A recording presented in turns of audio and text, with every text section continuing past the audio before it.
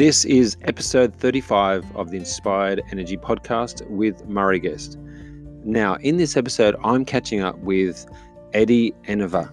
Now, I've got to know Eddie through my wife Tammy and her program, and Eddie is an awesome guy.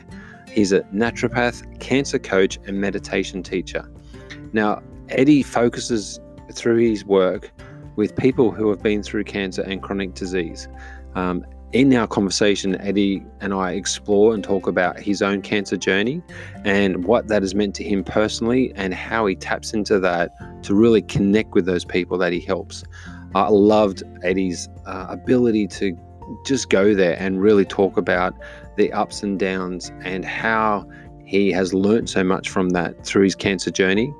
He's so passionate about helping people wherever they are in their journey and really partnering with them to help them be their best and to really support them on their health and well-being journey. We talk for quite some time about that, and also he's also now on this 40-day challenge where he's doing an ice bath challenge over those 40 days, and we talked a bit about that as well and what impact that's been having to him and his health as well. So that was really cool to explore.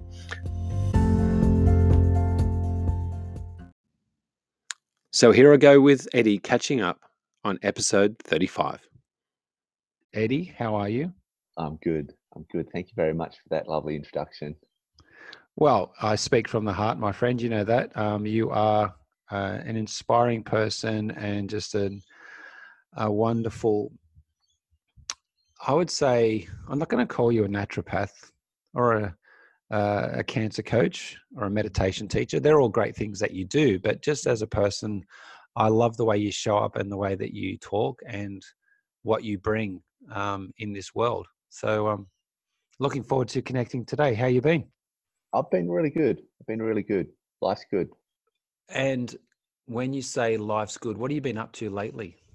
What I've been up to lately? So, mindful not to make myself too busy, but I'm on a bit of a transformation at the moment. I'm doing a 40-day transformation, and it involves seeing what the body can do in a 40-day period, but also want to prove to myself that I can commit to myself for 40 days, and also a little bit of interest to see what the body can actually do as well. But just to really transform mentally, emotionally, and physically. I feel really good, but with my history with cancer and all that sort of stuff, I've only really just felt like my life's really getting back on track, like with my career, with finances, with just everything.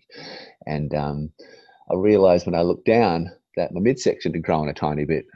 So the actual thing, and I put it on my Facebook post when I released that I was doing a 40-day challenge, and it all started with belly button fluff. And I realized that I was accumulating more belly button fluff, believe it or not. And that was my eye-opening moment to go, "Ooh, I need to get active." So hang on a minute. Is belly button fluff, is that a problem? No, I think it's not a problem whatsoever, but it was the amount and the frequency that I had to look into my belly button to clean out what was there. It sounds ridiculous, but that was the eye-opening moment that I had to go, "Oh, I haven't been doing as much exercise lately. I've been quite busy with work and things like that." And I just wasn't happy physically where I was. So I made the decision, I'm going to give myself 40 days to recreate myself. And so I designed a program, basically a 40-day, 40 and 40 transformation, and I'm just going for it. Fantastic. So if I think really about my body and your body, so I get this. So if I think about my body, it's all about moving what's around the midriff up to the chest. Okay. Yeah.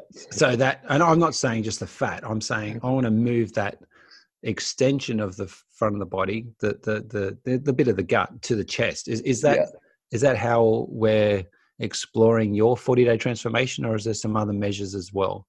Oh, I did, a lot of measures, like to actually see where I was at, like when it came to like blood work and body fat composition and all this sort of stuff. And I just really want to see what I can do in 40 days because I'm going to do it at the halfway mark, at the 20-day mark. I'm on day 10 now. So I'll do it in another 10 days. I'll do another full workup and see where I'm at. Then at the very end, I'll do it again. But really just trying to change body composition. But it's not just physical. It's also just mentally. just with the stresses of everyday living and business and things like that, I just noticed that emotionally I was good, but I could be better. Yeah. Okay. And so dedicating also the 40 days to going within with mindfulness and meditation and a practice called loving kindness directed towards myself, just to take me up a couple of notches. Like I said, I feel really good, but I know that I can feel better, and I'm going to do that. What's the biggest change you've noticed in the first 10 days? First 10 days, physically, I feel really strong. Yeah, physically, I feel really strong. Mentally, much calmer. So when it comes to sort of self-regulation of emotion, I've noticed a bit of a difference there, which is good. Just be able to keep yourself calm in different, challenging situations, whether that's work or whether that's children. Noticing that I've had some benefit there. But yeah, physically, I feel really good at the moment. Oh, fantastic. And Yeah. have you changed, can I just check in, have you changed your diet much as well as part of this program? Yeah, I have. I've just sort of cleaned it up a little. I've gone a bit lighter with the diet. So with the caloric intake, I've lightened up, and I'm doing a bit of an anabolic cleanse. I'm using a few things to help to build lean muscle mass and drop body fat. So it's a bit of a structured program that I've nutted out and sort of designed for myself. I'm a pretty big guy. I'm 6'7". So I need a fair few calories just to maintain the frame. But I've sort of individualized it for myself just so I can, again, just drop that body fat percentage on the physical level. My son has a friend, so son's 17 and his friend is about 6'4", maybe 6'4.5". So as a 16, 17-year-old, he's quite a tall young man. Yeah, they get big, aren't they? Yeah. But what I noticed and because he plays basketball and some of those taller boys, I noticed there's a tendency to sort of stoop a little bit because they're the taller boys. Is that something that you've had to be mindful of as well with your height? If I do, it's probably not a conscious thing. Mm-hmm. Doorways are always duck a little bit. That's just a natural response because I've come a cropper a couple of times, of course. But no, I think I carry my frame relatively well. I've never been sort of one to sort of hunch down to get to other people's levels. I don't think. But it's not something, definitely not conscious. If I do it, it's not on a conscious level. It's never really been a big thing for me. I don't see height as being anything out of the normal. It's just my machine, isn't it? I think the fact you carry around a milk crate for other people to come up to your level for them to stand gives it away, does it? Yeah. I think that's a really great approach. Thanks, Murray. Thanks. No worries, mate. Now, to change the topic up a little bit to how we got to this point and where you are in your life right now, you have had a bit of a journey, and you touched on it just a moment ago, mentioning your cancer journey and what that's been like. I'd love for you to share the journey you've had and what you've got out of that. Yeah, for sure. So it all started 10 days before Christmas in 2013, actually. And I had a diagnosis of testicular cancer. And at that point there, my then wife, she was pregnant, and I had a 2.5-year-old. And life sort of come crashing down at that. Just wasn't expected to get the big word, the big C word, and really not knowing what to make of it. And so close to Christmas too, with all the energy of Christmas. 4 days later, I was in hospital. I was getting Mr. Righty chopped off, and then from there, really, I went on a bit of a 2-year journey of battling for my life. At the beginning, it was all very low key, and it was just like, you need just a tiny bit of chemo, literally one dose of chemo, and that'll sort it. For people that don't know, testicular cancer is the most treatable cancer that you can actually get. It's got very high success rates with first line treatment. So you should, generally you have the operation, you get the testy removed, and then you have a little bit of chemotherapy, and then that's it. Success rates right up in the 94, 96% success rate. Yet with me, I had a 2-year battle. I had 3 relapses in 2 years. It got quite advanced. It spread, so it got metastatic into my body. And then at my worst, I had a 9 centimeter by 8 by 3 centimeter tumor in my abdomen that was pushing my bowel up against my abdominal wall. I had 2 tumors in my chest. I had 2 under my collarbone, 1 in my neck, and 1 in my lung. It was, a lot of tumor burden, and it was getting quite aggressive. And because I'd had so much treatment, each unsuccessful treatment with chemotherapy, it gets more and more aggressive. So essentially what happens is with cancer, you have weak cells and you have strong cancer cells, and the weak die first and the strong take a little bit more. And so when you have unsuccessful treatment, what was left behind was the strong ones. And then it's the strong ones that regrow. And so they end up with a population of strong ones, if that makes sense. And so that happened 3 times. So I got to a point where the drug weren't working on me anymore. So I was quite chemo resistant. And it was very, very heavy treatment. So I really had to look into what was going on. Like, it just didn't make sense. The science shows that I should be getting this sorted first line treatment. I was doing the right thing, dietary or supporting with the right supplementation without interfering with it. And yet it kept coming back after 3 months, after 6 months and so on. So, I really had to take a step back and look at, like, what's going on here? Like, why aren't I getting well? And at that point, it became really quite obvious that it wasn't what I was doing that was the problem. So it wasn't the treatments, it was the way that I was doing it was the problem. So at that time, I was in quite a stressed out world. I had a relatively large health centre. We had 15 practitioners working with us, everything from chiropractors to psychologists to massage therapists, you name it, we sort of had it, 15 of us. We had a cafe, a yoga hall. It was a big acre block, or 3/4 of an acre block that it was all on. So it was a lot of upkeep, and I was essentially pretty much a single operator. I didn't know what I was doing when it came to business. I actually got gifted that business. I got given it for free, which, that doesn't happen. It was a 10-year-old business, and I got literally gifted it by this beautiful lady who I hold very dear to my heart.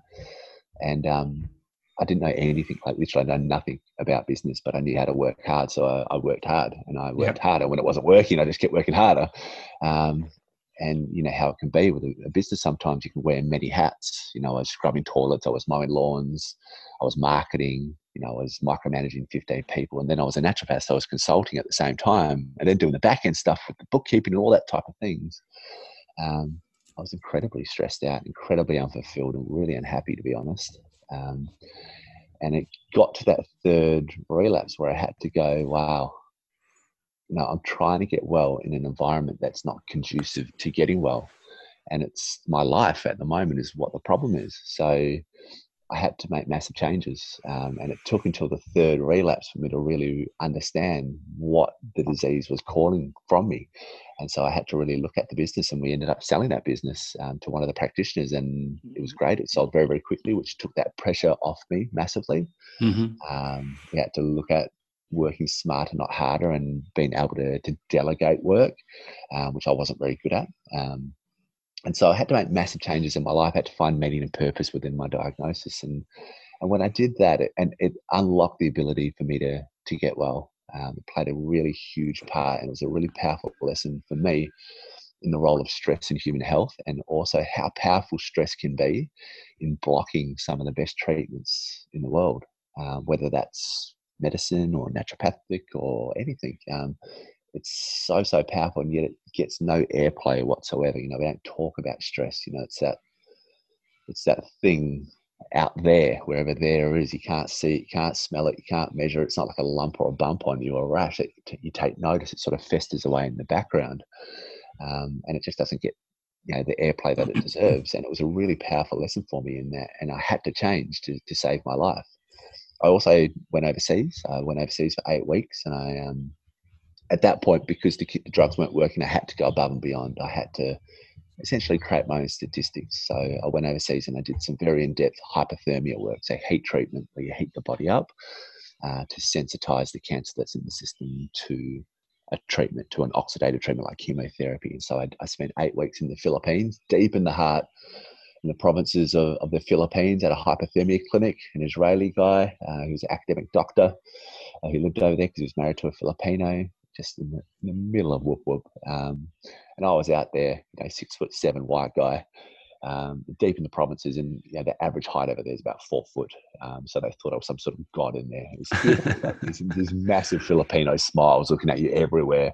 It made me laugh. I'd gone to the shopping centres, and all the the shelves are at Filipino height, so I'd be walking through and it was at my nipple height, and so I could just see the whole shop, and everyone's like, the whole shop would stop and look at me.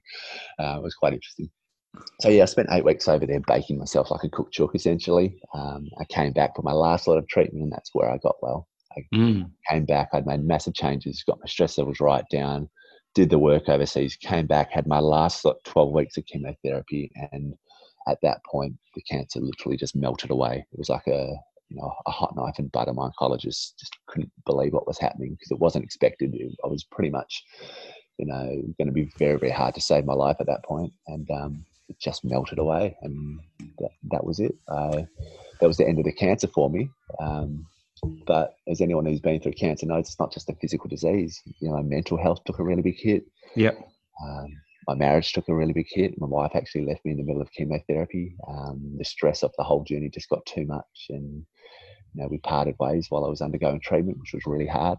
And so I got through the physical disease, but honestly, it's taken me about 4 years to get my life back on track when it comes to me, who I am, remembering who I am, my place in the world, what this world really means. Cancer's got this amazing way of reprioritizing life, and the reds look redder, the greens look greener, and what used to be important isn't so important anymore. And so trying to integrate, having that sort of new perspective on life, but trying to integrate back into the modern world, which doesn't necessarily work like that, is a real challenge. And many, many cancer patients really, really struggle with this integrating back in post-cancer. So there's a study done, and they looked at cancer patients who had successful treatment 1 year out, and 100% of cancer patients are depressed. So, Ed, I've just got us back up and running again after a little bit of technical complications going on, but we're good. I want to actually go right back to the start. Did you have any symptoms? Was there anything that you knew which led to you getting your diagnosis? Listen, there wasn't a lot. At that stage, I was in my body, if that makes sense. I was up in my head, dealing with the stresses of everything. So I wasn't overly bodily aware, I suppose. Towards the end, I was starting to get some sort of drawing pains in the pelvis sort of region, like the inguinal canal type bit, which started to worry me a little bit. Some dull aching sort of things that wouldn't go away. And then on examination, I realised that, the right testy was quite large, probably too large. And luckily, I have one of my good friends is a doctor, a GP. So I got to go straight to him, and then we got the ultrasound straight away, and then it just rolled from there. So, in the lead up, not a lot. So, Ed, yeah, let's just have a bit of a exploration about how cancer patients are treated, or I guess the support that's available to them. Because what I'm aware of is the great work you do now, and I'm making a big assumption, so please help me out, that the work that you do just wasn't available to you when you were going through your own cancer story. Yeah. With cancer, because obviously when you've got cancer, you go to typically a GP first, and then you end up in front of an oncologist at some point. Now, the issue is around cancer. Anyone who's been through cancer will attest to this, that cancer is so much more than just a physical disease. You have mental, you have emotional components, even spiritual components if you're that way inclined. And when you go to your oncologist, they are very good at looking at the physical aspect of your disease. And for me, and what I've learned from my patients, I've treated hundreds and hundreds of cancer patients, is that the tumor or the tumors are the symptom of the disease, not necessarily the disease. They're absolutely a problem, but they're not the problem.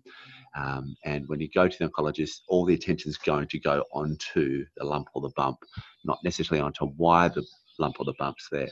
So medicine is very good at treating the what of the disease and not so good at treating the why of the disease.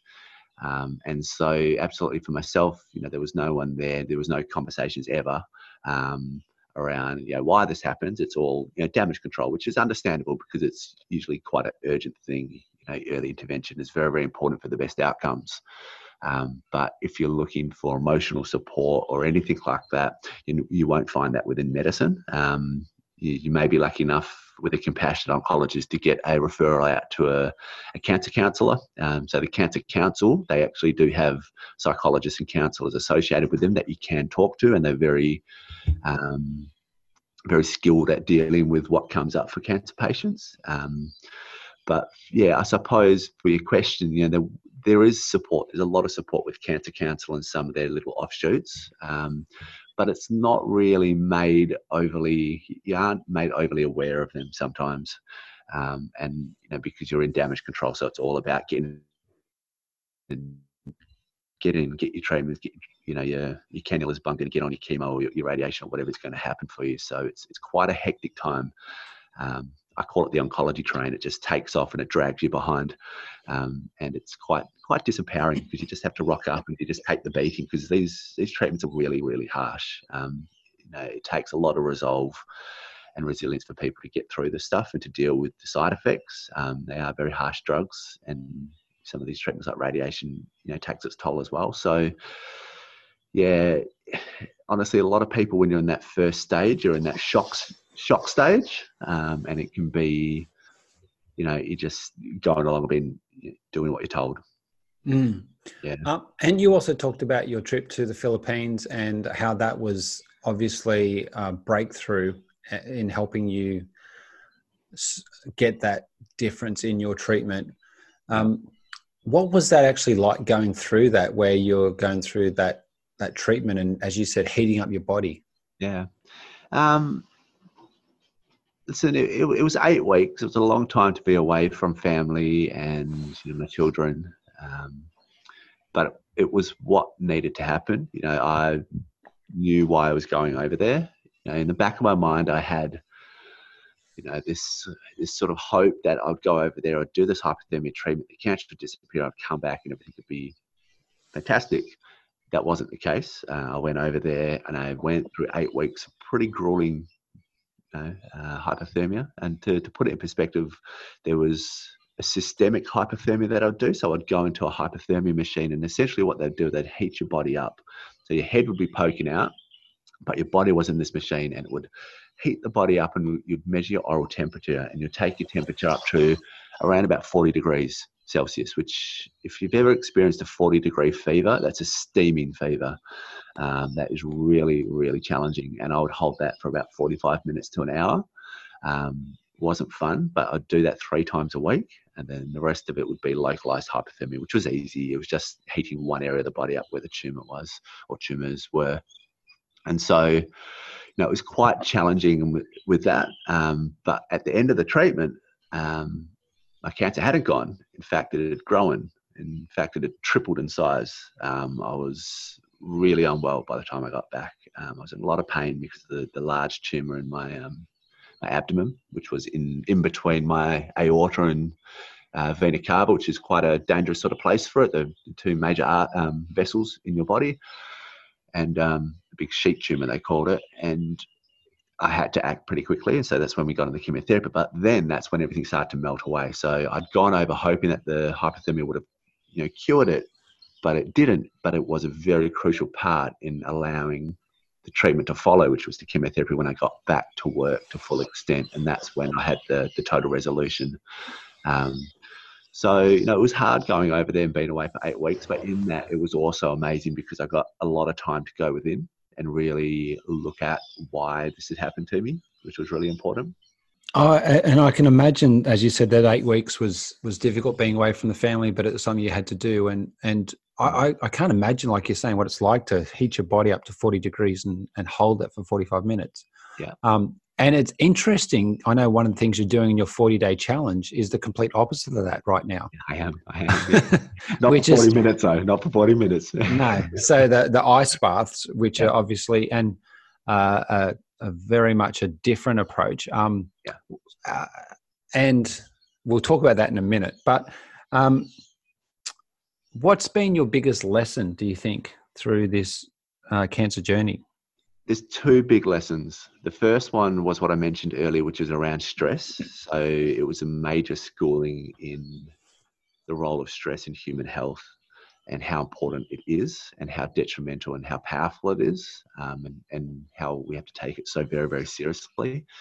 That was the first one. The second one was one about balance, and how important balance is in life, and how important it is for me to maintain my balance. So whether that be the balanced diet or the balanced financial state, or the work-life balance. It was a very, very important lesson to show me how to work smarter, not harder, rather than just slog it out, and really actively work on maintaining balance in life. That was the two big lessons, around stress and around balance. Mm.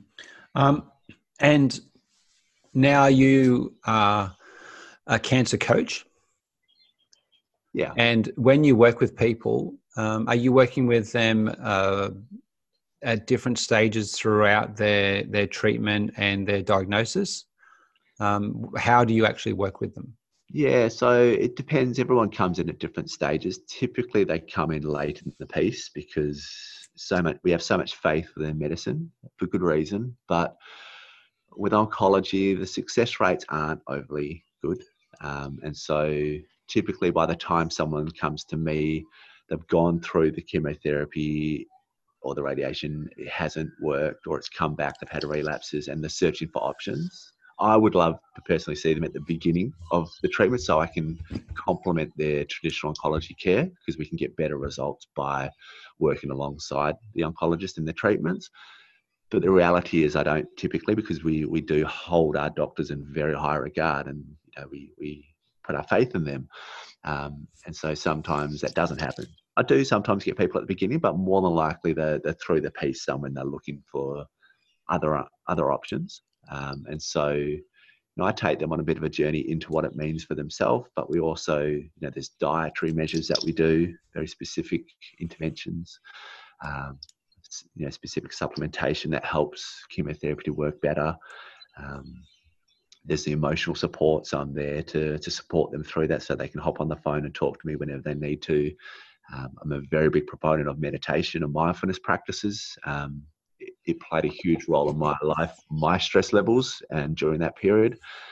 So I teach that. I'm a meditation teacher, so I teach all my clients very in-depth skills when it comes to the internal arts of meditation and mindfulness, to help them to regulate that stress through their journey, just to give them the best chance at their treatments working. And your body just doesn't get well when you're in stress. When you're in fight or flight, your body doesn't get well. It's not a program for healing. It's a program for survival. So it's teaching people how to get their body out of that fight or flight survival mode into a mode that's conducive to getting well. And sometimes that's the most important thing, it's because you're blocking treatments. Like myself and my story, my stress was blocking my treatments.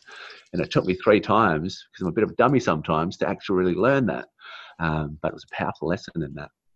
I can hear that. And I guess what I'm also thinking about, so if someone is listening to our conversation and they're thinking about their own stress, and whether they are or are not experiencing what you have, but just we all experience stress in some way. Yeah. What's your recommended tips around dealing with stress? Yeah. So, sometimes we can change our stresses. Sometimes we take on too much stuff and we create our own stress. So, the key with stress is, if there's stress there that can actually be mitigated or, delegated to somewhere else, to actually get rid of the stress. But, the reality in life is that we have stresses that we can't change. We can't change that we feel unfulfilled in our career, or there's issues in our marriage or our financial state. These can't be changed easily.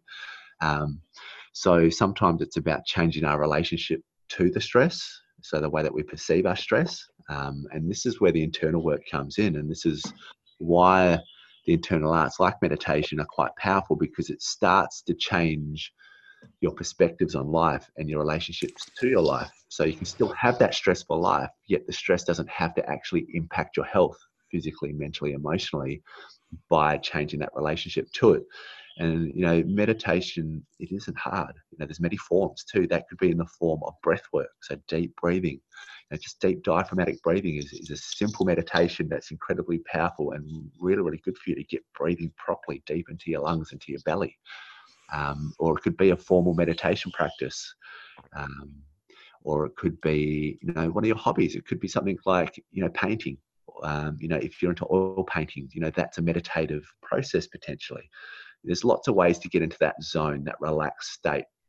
Meditation is particularly powerful because it's the active form of sitting down with the intent to get into that state. And that state's called the relaxation response, where you feel like calmness wash over you. That's an actual physiological response that you can learn how to actually produce in your body. And it's repeatable. So you can learn those skills and you can apply it to your daily life, and then you can start to see the changes happen. Visualization is part of that process, and meditating around, what are you visualizing? Are you visualizing things going wrong? Are you visualizing your future and moving forward, and how powerful that is, and how that connects back to that grounding as well? Yeah, absolutely. These contemplative traditions, which are the internal arts of meditation, you can use imagery, you can use journaling, you can pose questions to yourself and sit on that and wait for the wisdom to come through. And then you can jot that down in journals and explore it on paper. It's just a really healthy thing to do to get the stresses inside your head out of your body. So many of us have these stresses and they stay inside of our body. And it's like repressive coping or internalized stress. And that's the stuff that makes you really, really unwell, is when you don't express your emotions, your stress in a healthy fashion. And many people aren't comfortable or have the skill set to really, express their stresses in conducive ways that are healthy ways. And when you don't, you just bottle it up and it festers. And the chemistry of that stress, all the detrimental chemistry that stress produces, and these are inflammatory chemicals like cytokines and interleukins, which flare the body up. There's studies that show it increases cancer growth. You've got a whole different sort of hormones that get released into the body, and they make you feel horrible. And if you've got that chemistry floating through your veins day in, day out because of your perceptions, you can do a lot of damage, physically, but also mentally and emotionally. And it can take you into that negative mindset where you're only seeing the negative stuff in the world around you, as opposed to the beautiful, positive stuff that's there. But you're looking at it through different lenses, aren't you? Mm-hmm. I think you raised a really good point, and I definitely don't know anywhere near as much about this as you do, but I have heard about it around when we do have those hormones and chemicals being released under stress, that they, to put it in a real simple terms, help create an environment for the cancer to survive. Yeah. Well, an inflammatory state. So most of these, because if you look at what stress is, it's that survival response. A tiger jumps out, you've got two options: you fight or you flight. And so your body gears up to do that. And so it prepares for injury, because, when you battle against a tiger, pretty likely you're going to get a scratch on you. And so you get these inflammatory chemicals pumped into the body to get you ready for that. Now, the problem is, back in the day, we would have got gouged by the boar or the tiger or whatever it might have been. But these days, the tigers look a little bit different. They look like the bank balance, or they look like the bank manager, or they look like, the wife, or they look like the business, or whatever it might be. And the injuries never come. And so that chemistry doesn't have an opportunity to be used up and metabolized out the body. And so it persists in the body, and we start to build on that day in, day out, because we don't have the stresses of old were acute stresses that come into your life. You'd have that stress, and then you'd come back down to a healthy baseline. Whereas these days, we don't have that sort of stress. We have more chronic, persistent stress, which is the day in, day out, daily grind, one stress after another stress, and we have multiple stresses on us all at once. And so that chemistry is just floating through us all the time, and there's never that release. There's never that coming back to baseline. And that's how stress makes you really unwell. And when you understand it on that deeper level, you realize that it's such a major thing for human health that you've got to take it really seriously. But like I said at the beginning, it doesn't get taken overly seriously because we can't see it. We can't measure it. I think humans, we tend to act when we feel pain or something grows, then we'll act. But when we can't see it, it's sort of like, it's there somewhere, but it's, it's out of sight, out of mind type of thing.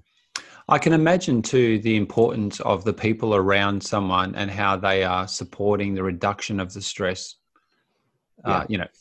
In life, but also in, when you've had a cancer diagnosis, and how they are helping reduce the stress around that.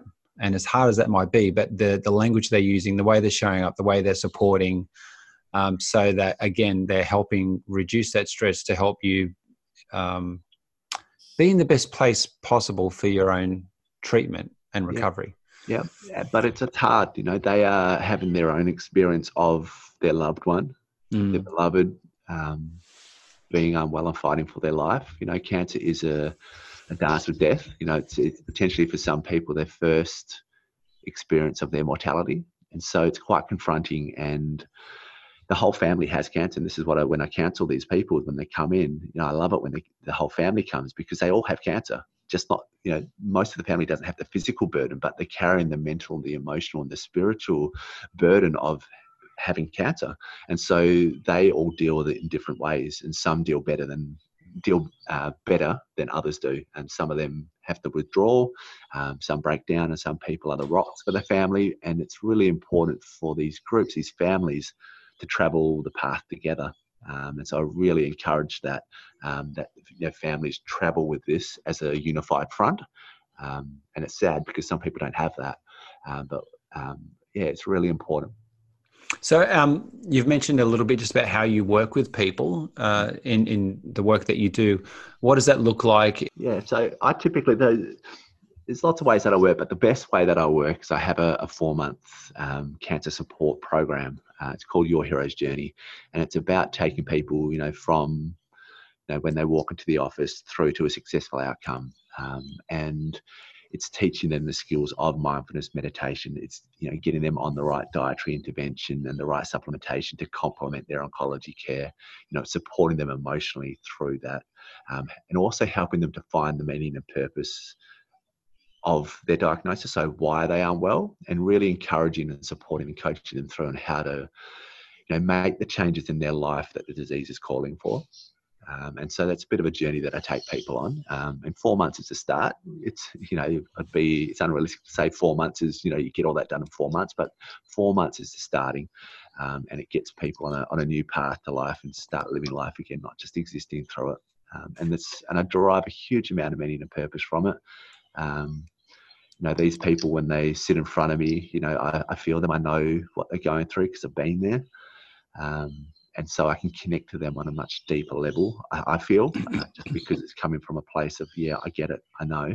And then the message comes through much stronger for them. And if I can be vulnerable with them, it allows them to be vulnerable. And then that's when you can really shift people, is when their vulnerability comes forward.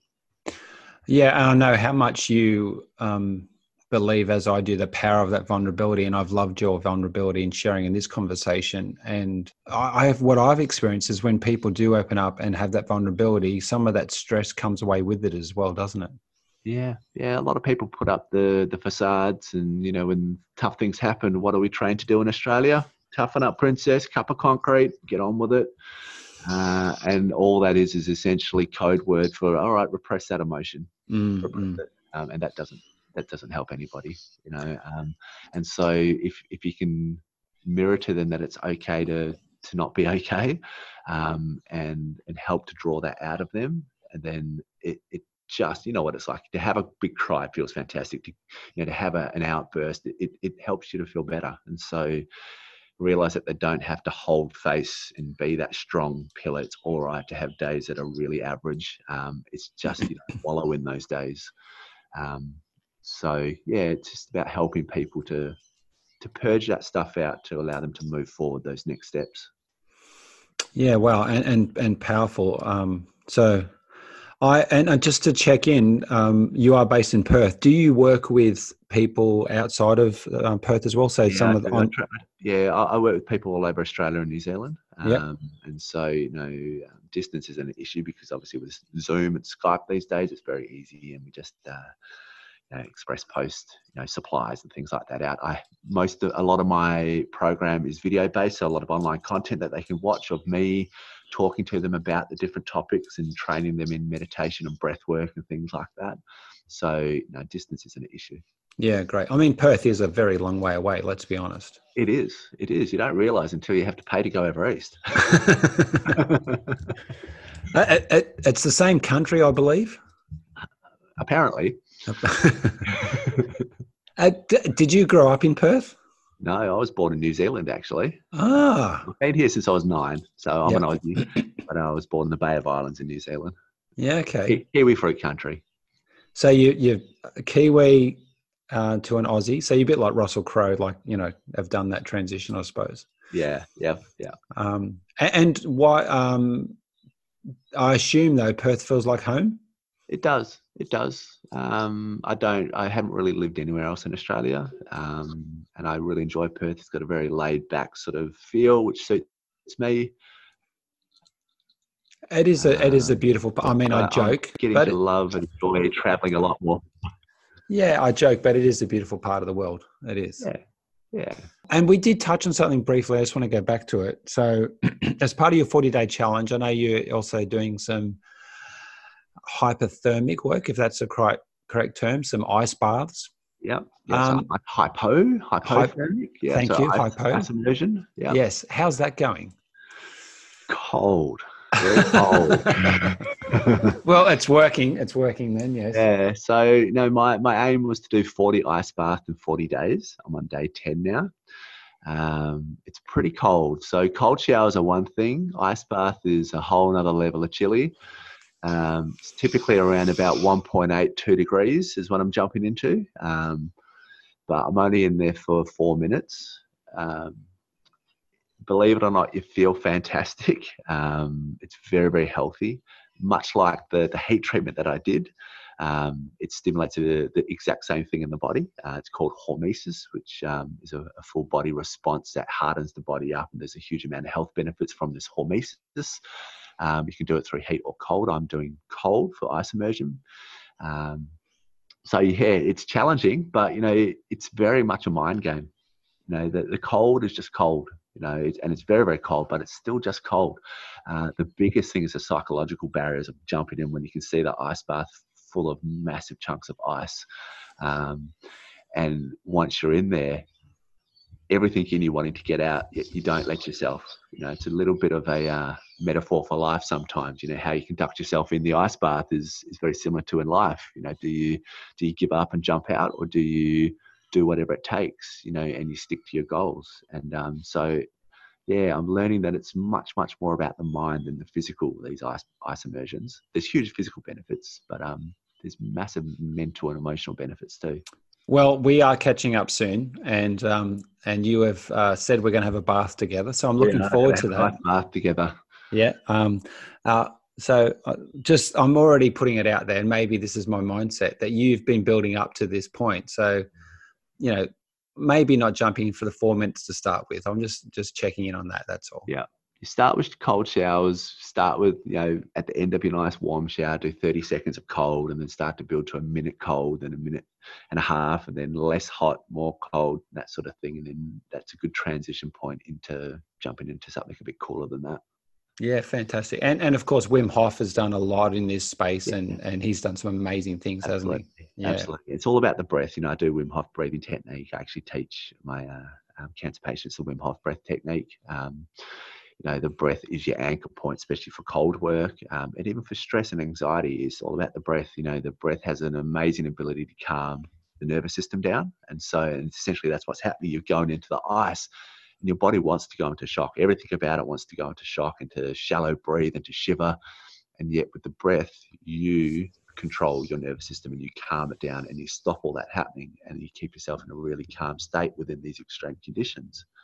And the benefits then start to shine into outside life, because when the stresses come in, it's not ice this time, but it's the financial issue, or the relationship issue, whatever it is. You can maintain that calmer disposition within that stressful moment. So there's lots of benefits. It's good fun. I look forward to jumping in with you. Yeah, well, I've done a little bit in the past, but certainly I'm looking forward to doing this with you. And as you said, how we approach the ice bath is a great indication of how we approach other parts of our life. So I'm loving the thought already of how I'm going to get insight into my own way of being and mindsets from doing this with you. So yeah, looking forward to it. I really think we should do it live on Facebook though. Oh, of course. I'm just going out today to buy a wetsuit. That's all. So no problem. Yeah.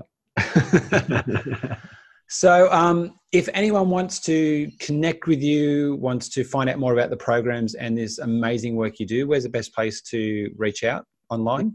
So online I have my website, which is just www.edwardenever.com. I've got Facebook presence, I've got LinkedIn presence, Instagram as well. So any of the mediums you can come through. The website obviously gives you a bit of details on what I do. I offer a free 30-minute exploratory call with me if you do want to just have a chat and just tell me where you're at and how I can potentially help you and give you some nuggets of gold to help. Please feel free just to book that in. You just got to go to my website and click the button, and that'll take you through to a booking system. So that's probably the best way to get in touch with me. Yeah, fantastic. And I love your story on your website that we've explored today, tapped into. And if anyone wants to read that again, it's on your website, but also I'll make sure that links to all of those areas to connect with you are in the show notes as well. I have absolutely loved chatting with you. I love your openness and your vulnerability. And you are what I would say is a real man. You are a real man. And thank you. And I mean that about that comment you made earlier about this perception about not tapping into our emotions. And I mean that from the depth of my heart, that I love the way that you are sharing the message about actually to be a man, we tap into those emotions and we share those and we display those, because this idea of hiding those doesn't help anyone. So yeah, thank you. Thank you. Thanks for having me on. That's all right, my friend. And also just to ask you the last question I ask in every podcast, and that is, what is your definition of inspired energy? So my definition, which it's following your bliss, which isn't my words. That's the words of Joseph Campbell. If you're not familiar with Joseph Campbell, he's an amazing, amazing man who came up with the hero's journey. And his thing was, when you follow your bliss, doors will open where there were no doors. And I think, when we really tap into what floats our boat, what really makes the heart sing, and following our bliss, then those doors open. And that's when we have that, inspired energy that we can really bring to the world. I love it. And I love Joseph's work as well. So I love that link. And following your bliss is a great definition. Thank you so much, Ed. Again, I really enjoyed our conversation, connecting with you, sharing what you do. I'll make sure there's links to everything in the show notes. Anyone that's listening, please share online on social media, tagging Ed and myself and hashtag inspired energy. If you got something out of this conversation and it inspired you, please share that, because when you do that, it gets out to other people as well. So thank you. Have a great week. See you soon for an ice bath, my friend. Not a problem. Thank you, Murray. Thanks.